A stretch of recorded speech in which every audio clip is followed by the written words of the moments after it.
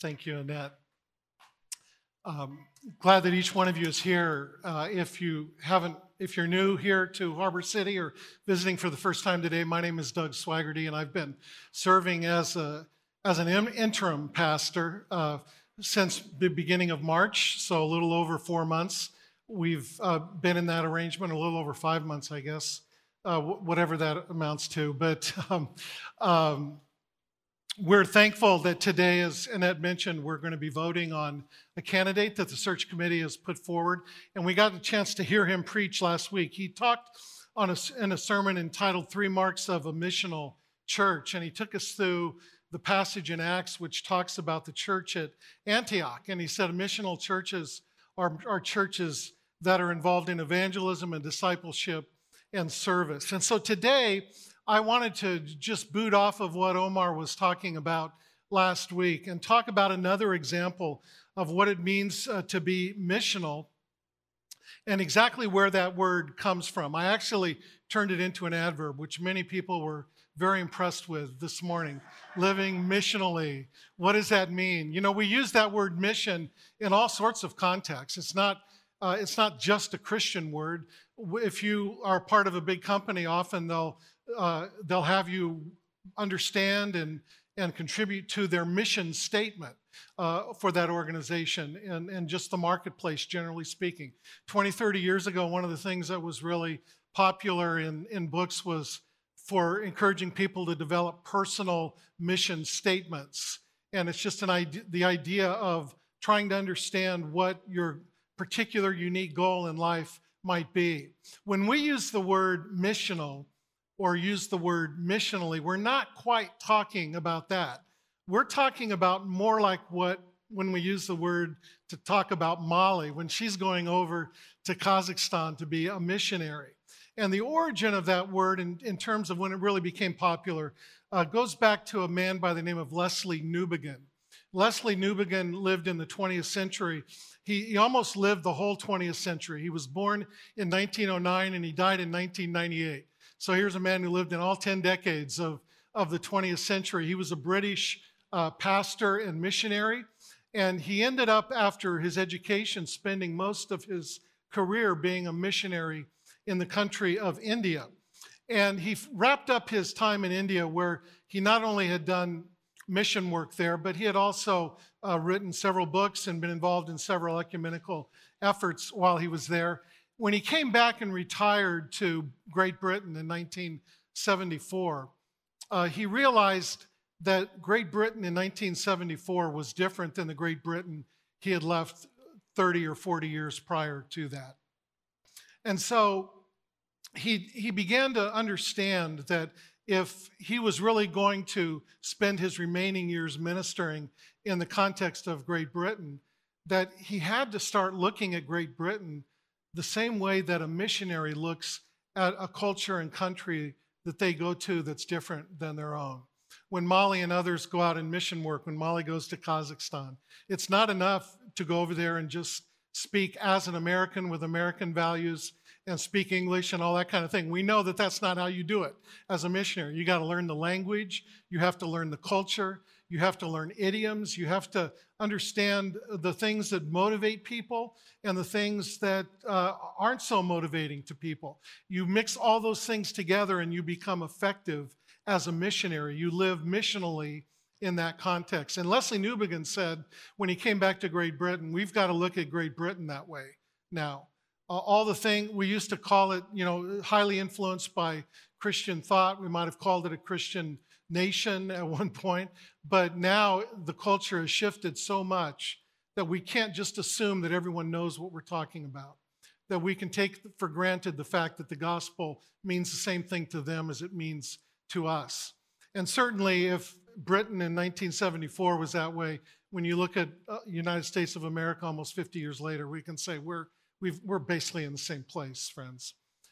As we take our understanding of God's word and try to apply it to people in our community, in our city, in our culture, we can't make assumptions that, well, this is a Christian nation, so everyone's going to understand what we're talking about. We have to live missionally. We have to live with with that kind of attitude and that kind of heart. So where can we go to find a good model of this, and how can we know if we really are living missionally? And that's why I want to take us this morning to an account in Acts chapter 17. It's a lengthy passage of scripture that we're going to read this morning, but I want you to bear with me because it's the story of Paul when he went to Athens, to Greece. He went to the city of Athens, and there in the city of Athens, he finally made his way up to where all the philosophers would talk and think through new ideas, and he shared the gospel there. But keep in mind how Paul is approaching this city and how he's approaching these people. Acts 17, we're going to begin at verse 16. It says, while Paul was waiting for them in Athens, he was greatly distressed to see that the city was full of idols. So he reasoned in the synagogue with both Jews and God-fearing Greeks, as well as in the marketplace, day by day with those who happened to be there. A group of Epicurean and Stoic philosophers began to debate with him. Some of them asked, what is this babbler trying to say? Others remarked, he seems to be advocating foreign gods. They said this because Paul was preaching the good news about Jesus and the resurrection.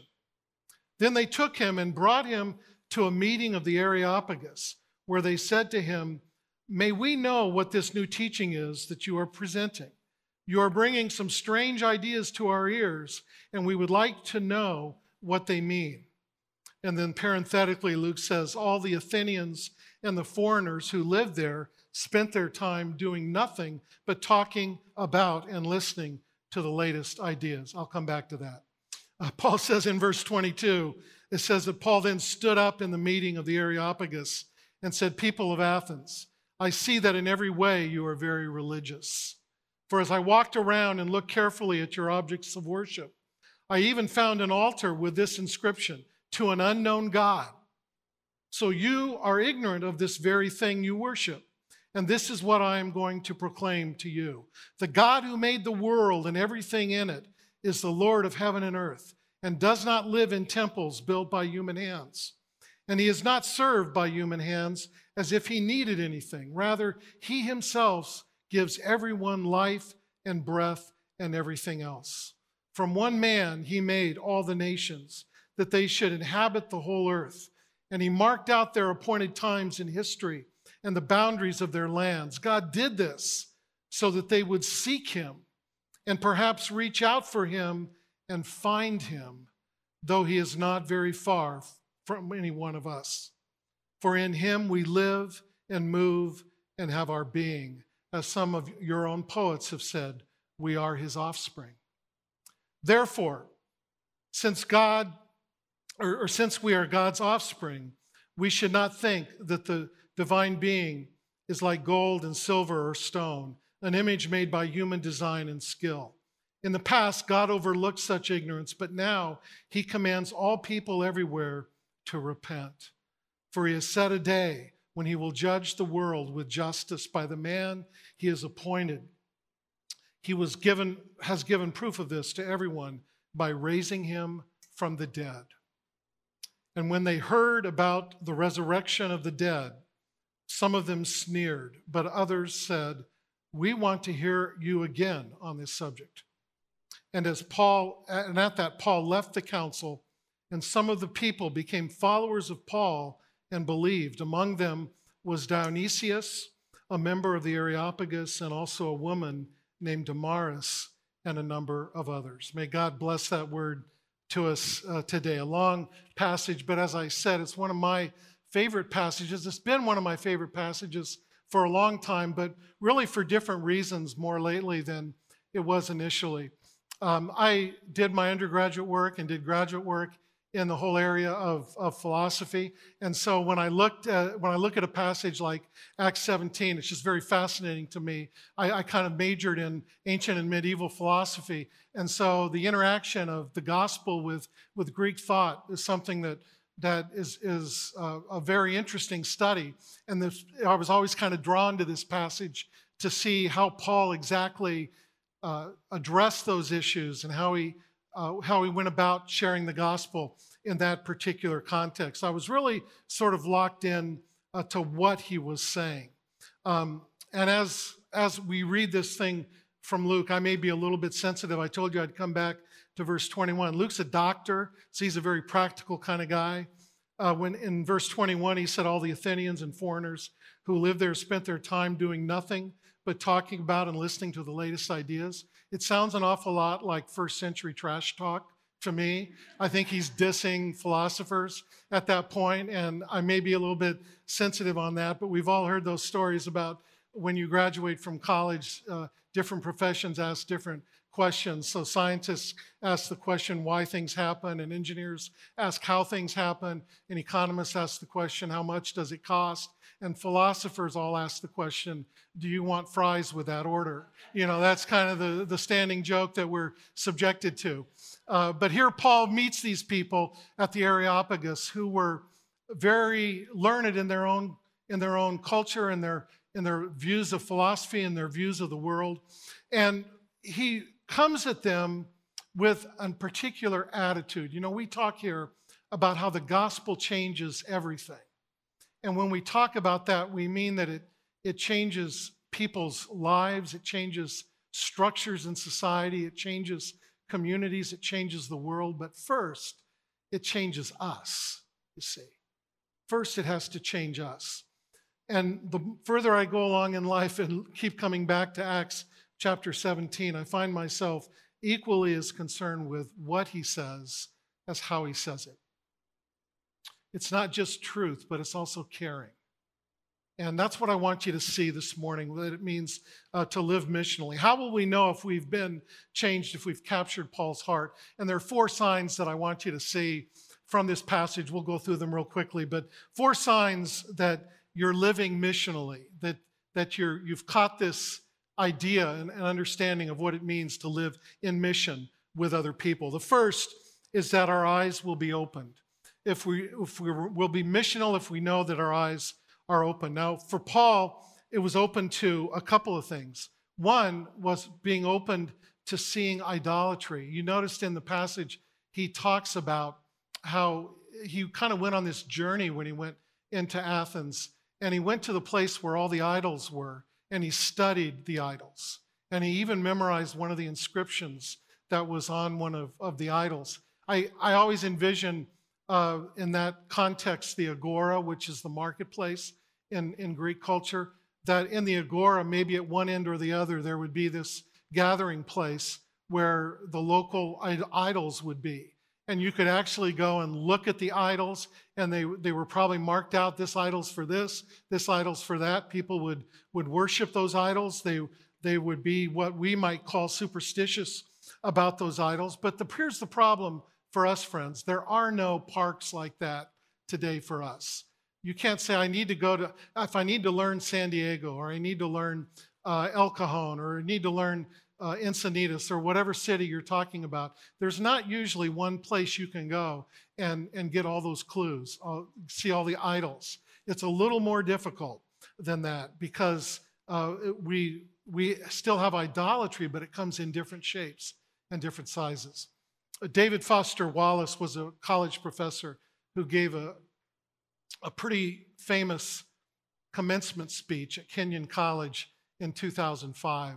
And he started that commencement speech by telling a little story about 2 young fish that were swimming along beside each other. And as they were swimming along in the lake, a bigger fish came by. And as the bigger fish passed them going the other direction, he said to the littler fish, "How's the water today, boys?"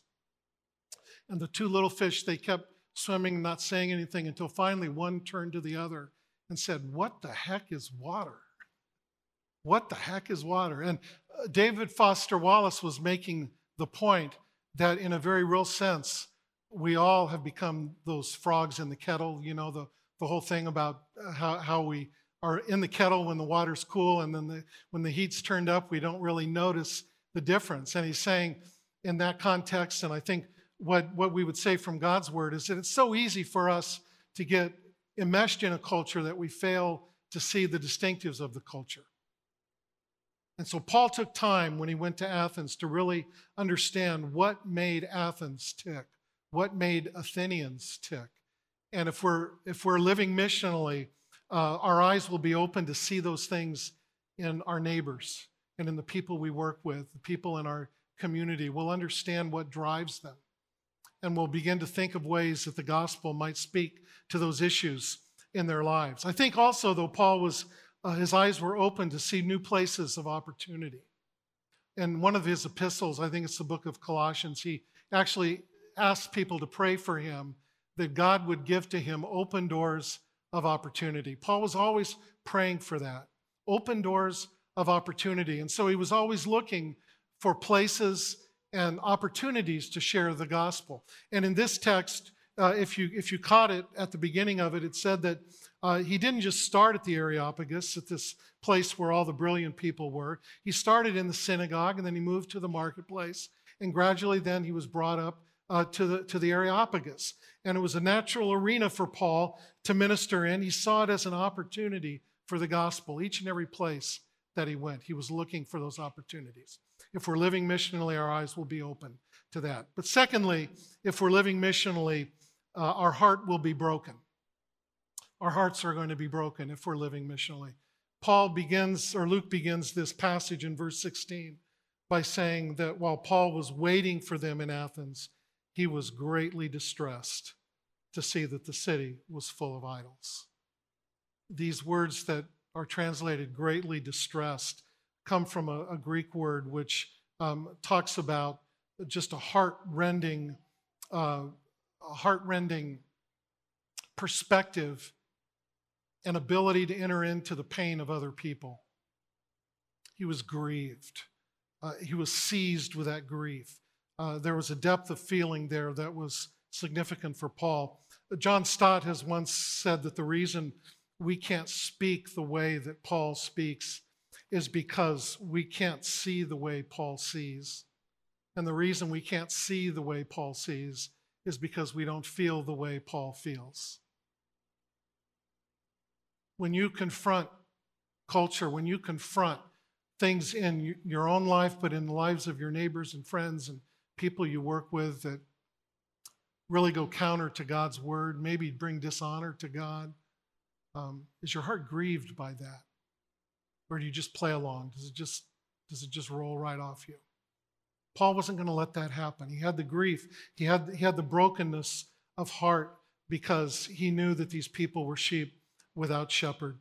Bob Pierce, who co-founded World Vision, was famous for his prayer, Lord, let my heart be broken with the things that break the heart of God.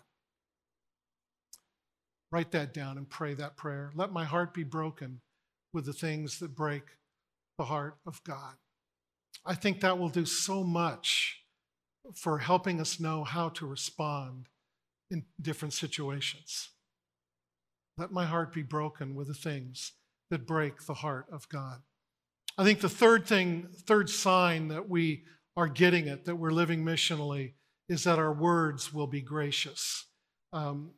I've spent time going through in other contexts the 20 verses or so here and this long message of Paul and pulling out all sorts of interesting tidbits of what he's saying and what he's not saying and arranging those and so forth and so on. But what I want you to see this morning is don't get into the weeds of that. I just want you to stay hovering over it a little bit and realize that as Paul addresses these people, there's compassion that's coming out and there's graciousness that's coming out.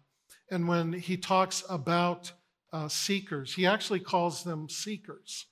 He says, you're seeking God. God set all these things up so that you might seek him and might be found by him. You might find him because he's not far from us, he says. And so often I think unfortunately, we're far more negative about people who aren't believers, who aren't Christians, than what Paul was there in the city of Athens. When you talk about others, how do you talk about them? I've coined a word, I don't think it's in the dictionary, but I talk in some contexts about the rudening of culture. And does that make sense, what I mean? Culture is just getting more and more rude. And I just use the word rudening of culture. I think in some ways it started back probably around 50 years ago with talk radio, when people could get on the radio and and say things where they weren't face to face with people, and the talk became much more angry.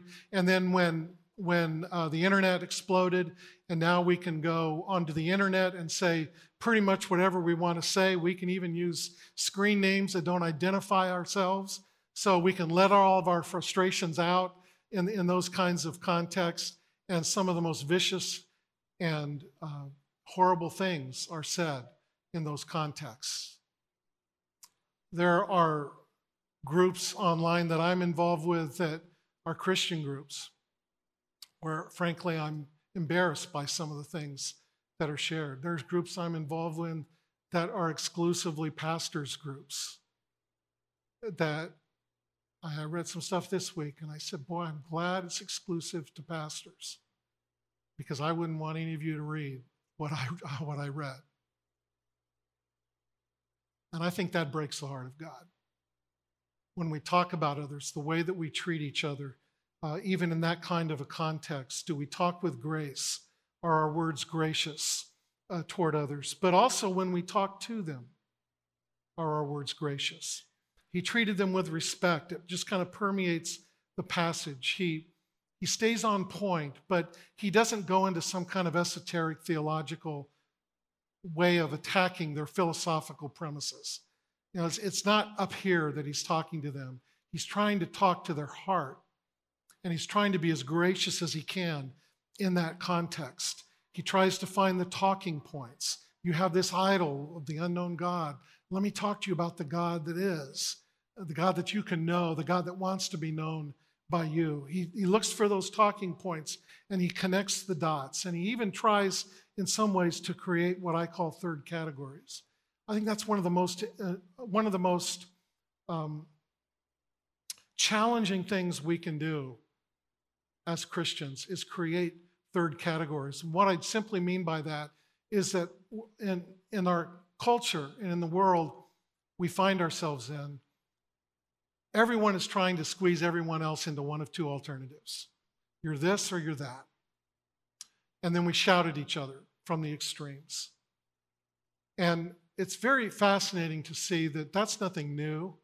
That's what Jesus had to confront when he walked on earth, and in the gospel accounts, there's all sorts of times when people were attempting to get at Jesus by forcing him to one extreme or the other.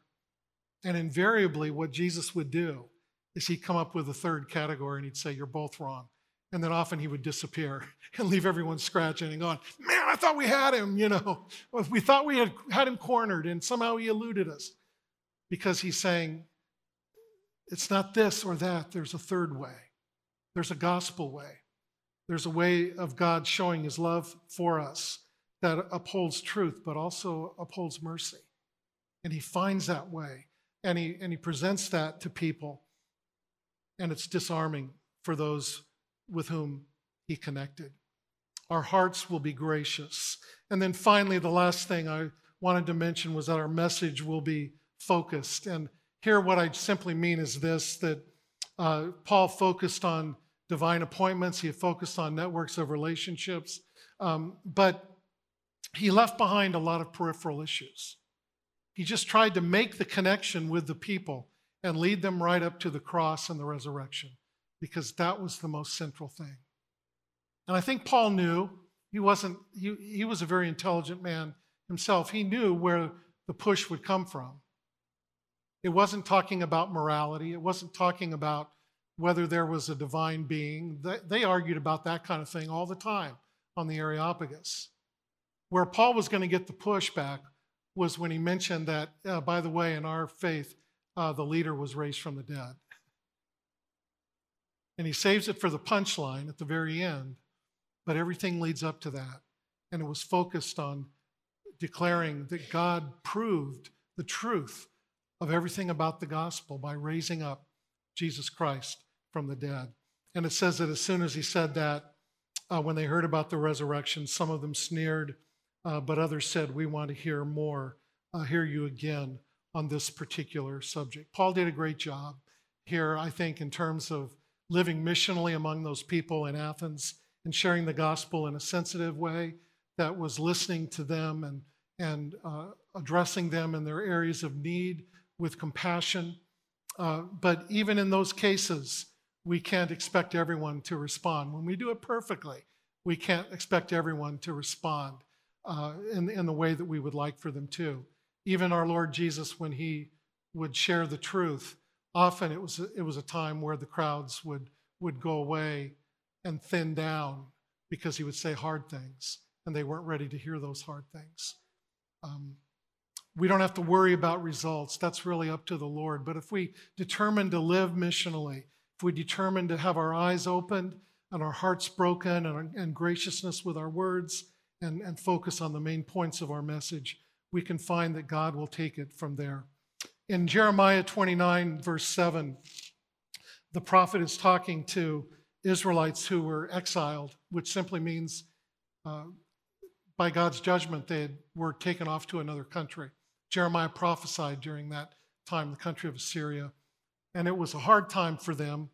And it would have been easy for them in that context to not live missionally.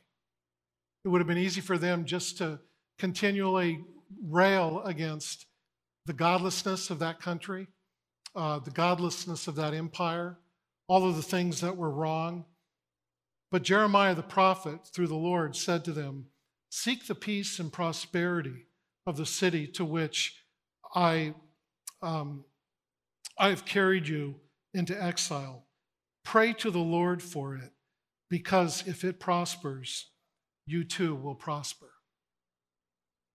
He's telling his people, the people of Israel, to live missionally wherever you might be.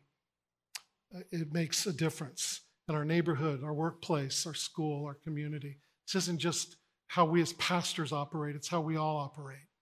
Are we willing to take those steps? I want to close with a story that you may have heard before, probably many of you had.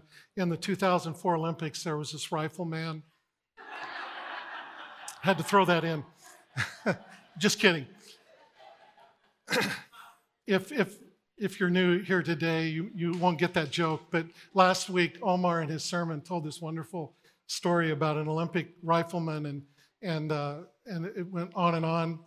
And the funny thing was that like the month earlier, I told the story and I went on and on with the story. So he was trying to impress all of you, and you all were going, "He missed, he crossfired," you're all thinking that. But get to the end and let's move on. Because you all knew the end, you knew the punchline. So anyway, we had fun this week talking about that. There were actually polls out there. Who told the story better? Was it Doug out in the parking lot, or was it Omar in his sermon last Sunday? So we had fun with that. But here's a story that you may have also heard before. It's a story about a man who one day was out walking early in the morning on the beach. And as he walked on the beach, it had been a day where overnight the surf, the tide had brought up a lot of starfish that were left stranded on the beach. Just hundreds, thousands of starfish that were stranded on the beach.